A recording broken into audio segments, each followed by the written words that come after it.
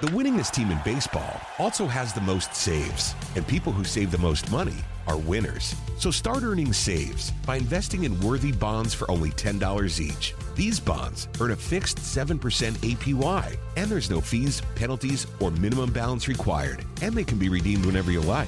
You can even round up everyday purchases to buy additional bonds. Go to worthybonds.com/save. That's worthybonds.com/save and save and win.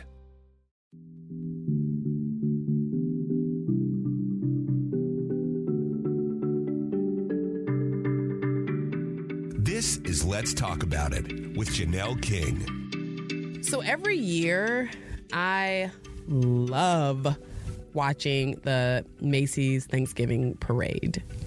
And last year was just no exception. I love everything about it. I love the Rockettes. I love the floats. I love the music. To me, it's the best thing on TV while you're cooking and drinking your spiked apple cider. It's like the best thing ever. I like it. I like the way it makes the house feel. I just love it. And I was watching the parade last year and something was different. I noticed that it was a little more, I don't know, I guess I'll say it like this. I noticed that there were more cultural references. And I'm not talking about the Lion King performance, which I thought was magnificent, but I'm not talking about that. It's even beyond that. Because of these cultural adjustments or cultural references, I felt like I was able to connect just a little bit more than usual. There were things that I had grew up with or seen, and I don't know, it just felt a little bit different. And I appreciated these slight changes, not an entire swing of the pendulum, just kind of an acknowledging, a little bit of a nod to unique differences in our cultures. And it really got me thinking. And so I asked myself, have we seen anything positive that come out of this woke culture? And I think the answer is yes. I have to say yes, because, and before here's the thing, don't turn off the podcast, please. Like just chill out, calm down, take deep breaths. Don't turn off the podcast. Do not call me a rhino. Let me just explain. The purpose of the woke culture, from what I've kind of gathered by other people, was to expose the racism and the racist people that are here, particularly white people, because it seemed like it always went towards white people. I don't know.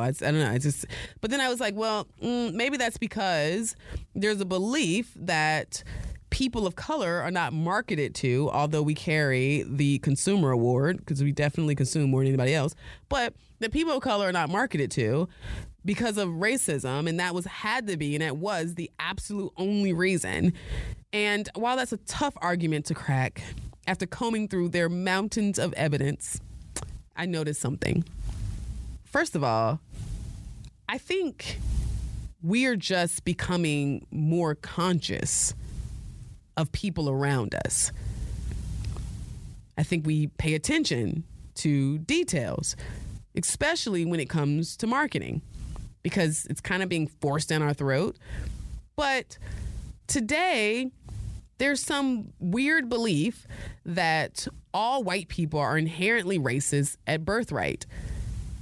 And I think I said to one of my liberal friends, I wonder if that's why I get attacked so much by white liberals, because maybe it's just some inherent, I don't know.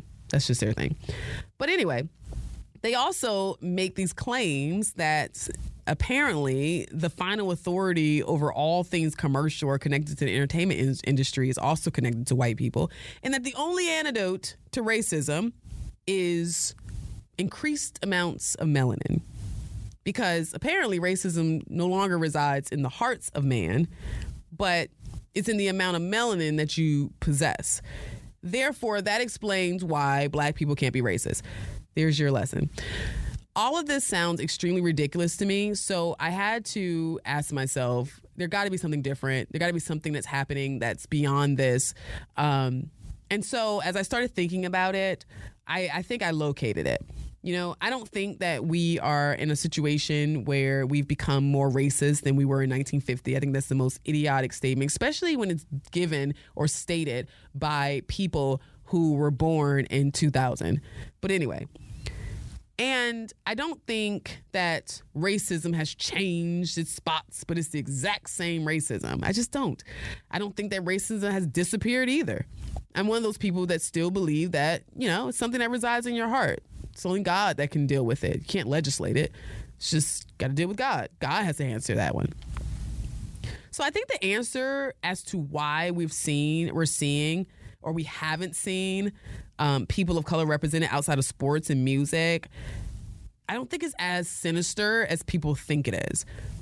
Personally, I believe it comes down to one thing, and that's that we were unaware of cultural differences. And I think shows and displays like the Thanksgiving parade was better because I saw things that I could identify with culturally. So I don't think there's anything wrong with activism. I don't think there's anything wrong with questioning, suggesting, or educating. I think it is wrong to force feed your activism, your questioning, your suggesting, and your educating onto people. Honestly, I don't even know if people are questioning anymore. I think we're more like telling. But anyway, it's a whole nother conversation for another episode. This also led me to believe that we are in a really unique time where activism looks different. I'll come back to that. Something that my family and my family, which includes me, believe, or we have a lot of confidence in, and that's the market. We are business owners, so we rely a lot on the market. And when I say the market, to me, it's another word for the majority. Let the majority rule. And before people of color get upset with me because they think that when I say majority, I'm talking about white people. That's not what I'm talking about. When I say majority, I mean the market, all of us. The market doesn't have face. It doesn't have a face. It doesn't have an ethnicity. It's the majority of thought. It's not the majority of a particular race. That's ridiculous. I'm talking about majority of thought, not race. Is all of us moving and adjusting? I mean, we do it all the time, and we call it trends or setting trends. It's when something happens and a majority of people kind of get on board, and all of a sudden we have a new trend. As I stated, I thoroughly enjoyed the parade, but there is something that happened when he went on commercial break. I'm just going to say it. I am so tired of seeing interracial couples in every single commercial. I mean, Jesus, every single commercial. I mean, it's as if non-interracial marriage doesn't even exist anymore. I'm starting to feel discriminated against here, and I'm sure there are some other families that are feeling discriminated against. Because when you start forcing people, that's what this looks like. You're now picking winners and losers. And it's only a matter of time before the losers get tired of losing. Now we're going backwards. So I thought to myself, as a Black woman, what if every time I turned on the TV or turned on social media or somewhere or looked on the walls on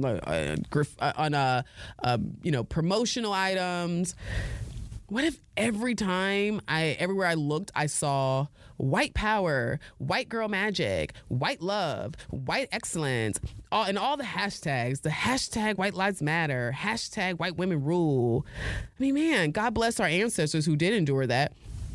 But what if today I had to see that everywhere I went? At some point, I will get tired of seeing it. And as human beings, that will create an emotion and evoke something called frustration, which frustration looks different to a lot of people. So I hate it when I feel like, particularly in these commercials, but I hate it when I feel like you're trying to control my thoughts rather than simply informing me of another perspective. Just give me another perspective. You don't have to force my brain to process it the way you're processing it. And who told you that your way was right anyway? But when we're telling people that they have to do something, rather than setting expectations and allowing them to rise to the occasion and rise to that expectation, you're doing the opposite of what the market does, which means now instead of you placing faith in people, you're now placing faith only in yourself and your ability to control and change the minds of millions of people to now start to think like you. I don't live in North Korea. I don't want to be under your regime. I don't. So I really want you to stop trying to do that. Just give me what you feel. Tell me what you believe. I'm open to listening to a lot of what people say because I am interested and I'd like to educate myself. Even if I don't agree, at least I understand. The true blood of activism is in collective behavior. See, it's a bunch of people getting together and deciding that they're going to do something differently simply because it's the right thing to do. And they're not going to demand that other people do it, but they're going to pray for other people and hope that they join in. But hopefully, by having conversations, if you're really doing this from a place of love and correction, that people will see it and then they'll begin to change. And if you drill down to the core reason why we're in the positions that we're in, a lot of it has to do with the fact that we are controlling people, or we're trying to control people. And people are bucking the system. No one wants to be controlled. So let's talk about slavery for a second. I think the emancipation, the ending of slavery, is probably the perfect example of activism going correct and doing it the right way. Most people probably never heard this before. I'm going to share something with you. The ending of slavery goes way beyond the war, and it goes way beyond Abraham Lincoln. That was kind of the end part. People have been talking about ending slavery for a very, very, very long time before it actually was able to happen. So if you drill down to the core reason why my people were no longer enslaved, it's because of Harriet Beecher Stowe, who was able to rally enough people of all ethnicities together by reading her book. Her book had these true accounts of the mistreatment of slaves. See, the emancipation was pushed by the market because what happened was people read this book, and those who were oblivious to what was happening on the plantations and had enough integrity to write the president, to talk to their friends, and to change their personal perspective, they were able to now create a movement around this book. So much so that President Abraham Lincoln himself accredited the emancipation to Harriet's book. What is the book I'm talking about? Uncle Tom's Cabin. That was the name of the book. That's the backstory. Before it was turned into a minstrel show in order to try to reroute everything, it was a book that actually helped lead to the emancipation. And guess what? When former slaves, when they were able to finally find freedom and become free, they didn't go and burn the country down. They didn't bust out windows in businesses. They didn't create autonomy zones. And please believe me, they had the right to be more upset than anyone who's alive today.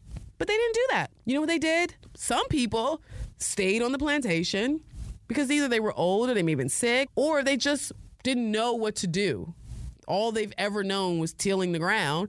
So they talked to their master at the time and just said, hey, now, I'm no longer enslaved, but pay me some wages, pay me correctly, and I'll continue to till the ground. And this was a great deal for the slave owners. Why? Because they didn't know how to till grounds. They knew the business side of things, but they didn't understand the actual labor side. So that worked out for some people. For others, they decided to take advantage of the opportunities that were made available to them now that they've experienced freedom, now they have their freedom. Opportunities that were primarily, and in some cases, only existed in America. They became productive citizens with the understanding that racism was not dead.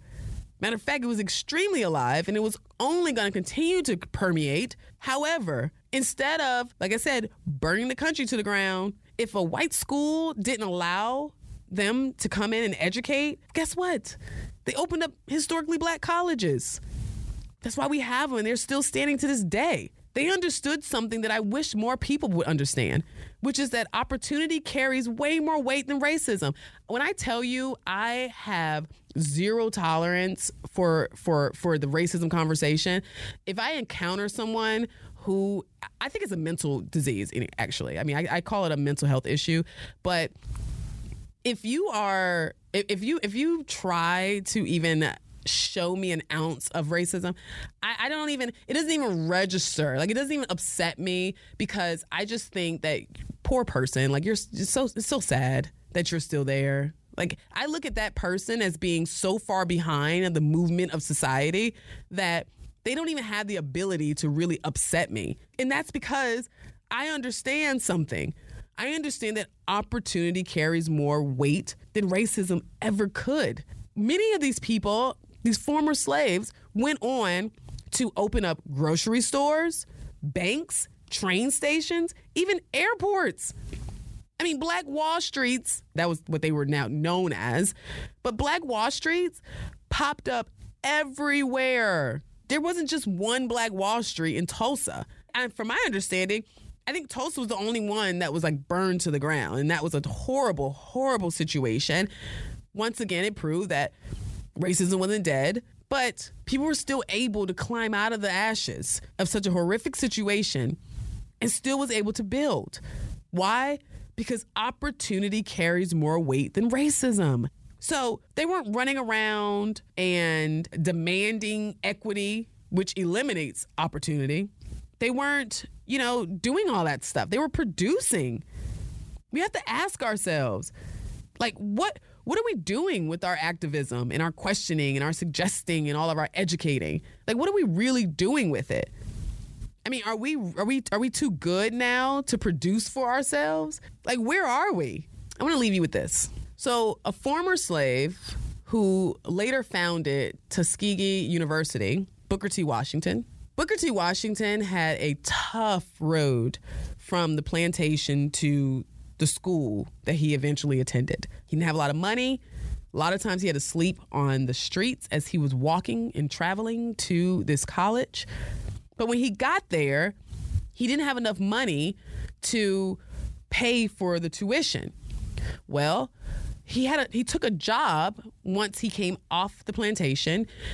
Over, obviously some time passed, but he ended up getting a job with a white woman who taught him how to clean. She taught him how to clean. She was very, very harsh when it comes to making sure he cleans. Not harsh as in from, like on the plantation, but she was just like she was really a stickler about cleaning. So he knew he had at least one skill set outside of what he learned on the plantation.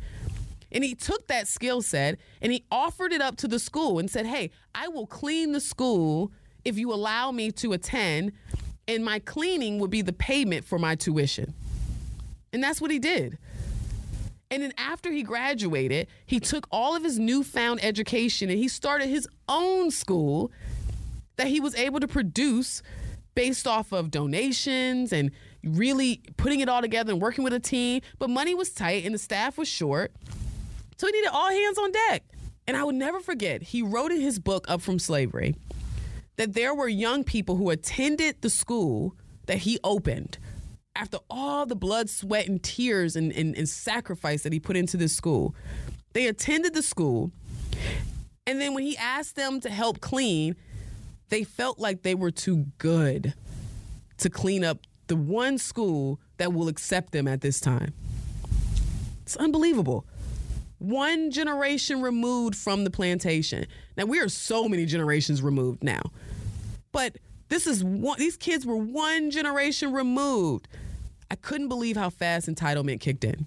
It's unbelievable to me. Yes, there are areas where we can be more culturally aware. And I do think that's a benefit. I encourage everyone to look for ways that they can just do that, to be a little more culturally aware.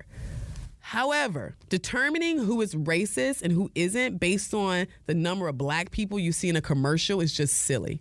I think we are far gone at this point. So I just have a few things that I would like to see. One, let's reject forced representation and unfounded demands, and let's fully embrace the benefits of cultural awareness, of being able to learn from other people. Try new foods, have better conversations, deeper conversations, go places where you've probably never been before. Just try something new. I'm an advocate of trying something new. Do something different. As a result, more and more people will become culturally aware and we will naturally move and fix things that need to be fixed. You don't have to force feed me or demand that I do it right now the way you want me to do it. It's never going to work. So like I said, I'm going to repeat this because it's so important. Let's reject forced representation and unfounded demands, and let's fully embrace the benefits of cultural awareness, because true unity is found in the market, and that is us. Thank you for listening to Let's Talk About It with Janelle King. Remember to like, share, and follow this podcast so you'll be notified when new episodes have been uploaded. And if you heard something that you like, please give it 5 stars. And guess what? I need your feedback. Or if you just have a topic that you want to hear, or some ideas and ways that I can help to make this podcast more enjoyable for you, please shoot me an email. It goes directly to me at iam.janelleking@gmail.com. That's iam.janelleking@gmail.com. And like I always say, remember, disagreement is democracy. Thank you for listening. Listen each week at thepodcastpark.com or wherever you get your podcasts. Listen and subscribe. The winningest team in baseball also has the most saves, and people who save the most money are winners. So start earning saves by investing in worthy bonds for only $10 each. These bonds earn a fixed 7% APY, and there's no fees, penalties, or minimum balance required, and they can be redeemed whenever you like. You can even round up everyday purchases to buy additional bonds. Go to worthybonds.com/save. That's worthybonds.com/save and save and win. When you buy a used car, don't be taken for a ride. Get Ford Blue Advantage certified at Wade Ford, Atlanta's headquarters for factory certified pre-owned vehicles. Go to wadeford.com. There you'll find a great selection of Ford Blue Advantage certified used cars, trucks, and SUVs. With Blue certified, nearly all makes and all models are in stock now. You'll find something perfect for just about any budget. Buy with confidence at the Wade Ford factory certified used car outlet at wadeford.com. Wade Ford, we are Atlanta's Ford dealer. Camp Margaritaville RV Resort, where you can just breathe in and breathe out. Or move. There's biking, boating, arcade games, hiking, nearby golfing. Or fly through the new Fins Up Water Park. Thrills, chills, twists, and turns. This could be you. Camp Margaritaville at Lanier Islands. An easy 1-hour drive from Atlanta. Book your stay today at campmargaritavillelanierIslands.com.